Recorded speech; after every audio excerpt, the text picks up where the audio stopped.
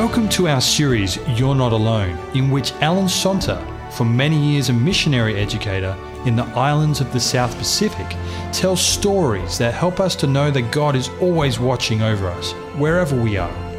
This episode is entitled, Did You Phone Up God This Morning?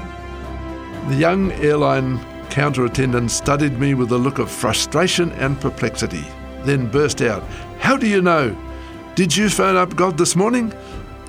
Well, I surely had spoken to God in prayer that morning, so I replied, "Yes, I did." "And what did he say?" he shot back. "He said the plane will be going and we'll be going on it," I was impressed to answer. What had led up to this unusual exchange between the counter attendant and me? Well, it all started about 5 o'clock that morning in Apia, capital of Western Samoa. Apia is about midway along the northern side of Upolu, one of the two main islands of Western Samoa. The other main island is Savaii, lying to the northwest of Upolu. Bruce Myers, Education Director for the Seventh-day Adventist Church in Samoa, and I, who was visiting from New Zealand, were scheduled to travel from Apia to Savaii on that day to visit a mission school on the eastern end of the island. It was still dark, and it was windy and raining hard as we boarded a taxi in Apia and headed for the airport, almost 50 kilometres along the northern coast, in the general direction of Savaii.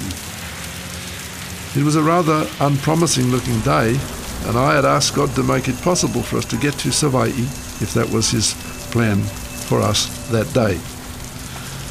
A few kilometres along the road, the engine of the taxi spluttered to a stop, no doubt suffering from water in the fuel. After getting soaked in his unsuccessful attempts to restart the motor, the driver eventually climbed back into his seat and sat staring gloomily into the boisterous, rainy darkness outside. We didn't know what time our plane to Savaii would leave, but at our present rate of travel, we'd miss it, no matter when it decided to go. With a prayer to God for help, we suggested to the driver that we might be able to hail a passing car and continue to the airport while he waited for his engine to dry out. Before long, another taxi came by, and by waving and shouting, we managed to get the driver to stop and let us squeeze in with the passenger he already had, and so we eventually arrived at the airport soon after 6 o'clock. There was much activity around the terminal as a Polynesian Airlines 737 was preparing for takeoff to New Zealand, but we went to the counter and asked for a ticket to Savaii. I should explain that the flight between the Faleolo Airport on Upolu and the airport on Savaii took only about 5 minutes, and the flight was not scheduled for set times. The system was that the small plane, which carried about 9 or 10 passengers, shuttled back and forth between the two airports as the demand required. When I asked the attendant for a ticket, he said, "The plane to Savaii is not going today because of the weather, and anyway, there's a long waiting list, so even if it did come, you wouldn't be able to get on it." He showed me a foolscap sheet almost full of names of ticket holders waiting to travel, and said that under the circumstances he could not sell us tickets. Despite the unlikely prospect of us being able to travel, something impressed me to hold out the money and look the attendant in the eye. "I want you to sell us tickets because the plane is going today and we're going on it." He looked at me uncertainly and slowly reached out his hand and took the money. I gave him our names and watched as he wrote out the tickets and added our names at the bottom of the list in front of him. After thanking him, I put the tickets in my pocket and turned away to await further developments. After a few minutes, the flight for New Zealand took off, and gradually the crowd who had come to see their friends off drifted away until the terminal was almost deserted. By now, it was about 6:30. And although the wind had ceased, rain was still falling steadily. I went back to the counter and asked the attendant, "Do you know yet when the plane to Savaii is going?" The young man looked at me as though you might look at a naughty child and said, "I told you the plane's not going today." "Oh, yes, it is," I replied. "We'll wait just a little longer." It was then that his frustration with me boiled over in the exchange I recounted at the introduction to our story. After I told him that God had said the plane was going and we were going on it, he just shook his head and turned away to busy himself with something else. I don't know why I said what I did. It was as if the words were put in my mouth. After we had waited a further half hour or so, the rain had almost ceased and I spoke to Bruce. "You know, I used to live on Savaii some years ago. I know that the wharf from which the boat sailed to Savaii is just down the road a little way. Perhaps we should go down to the wharf and see if there's a boat leaving soon."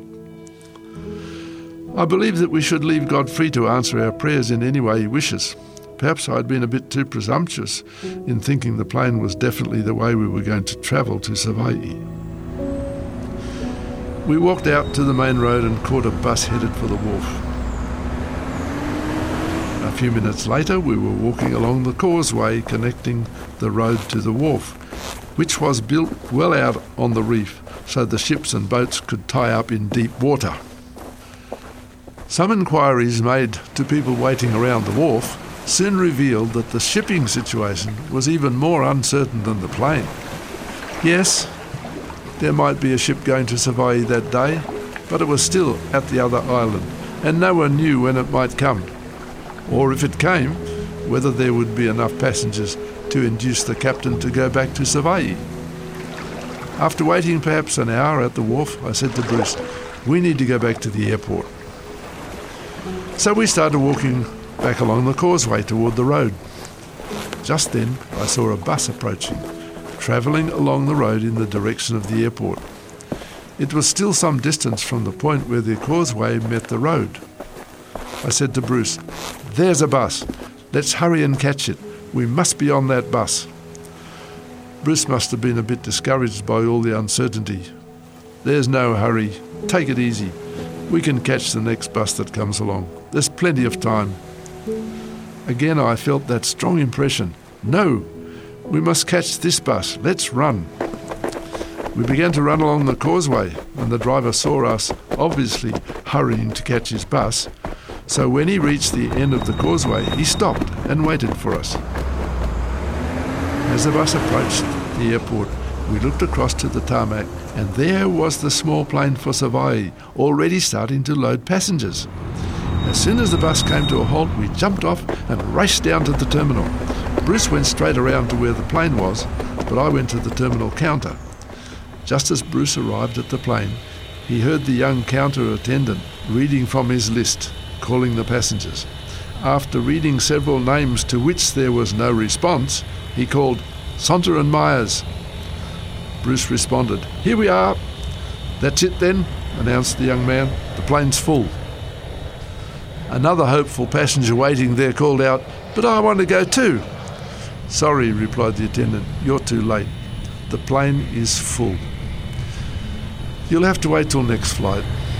By this time I had found nobody at the counter, so I was on my way out to the plane. Bruce hurried up to me. "Quick, get on board. We're just in time. We were the last to be on.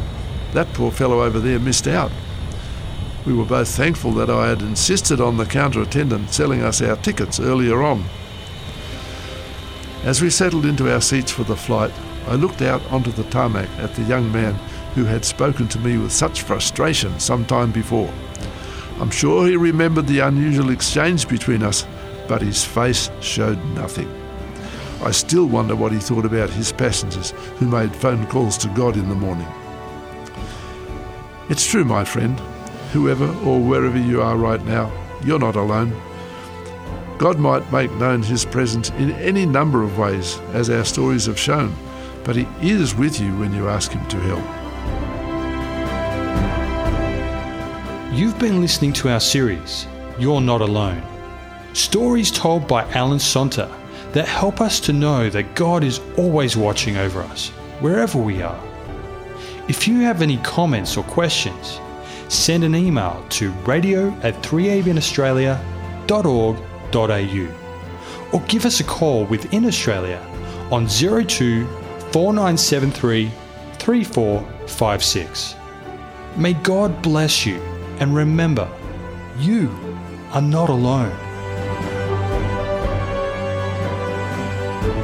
You have been listening to a production of 3ABN Australia Radio.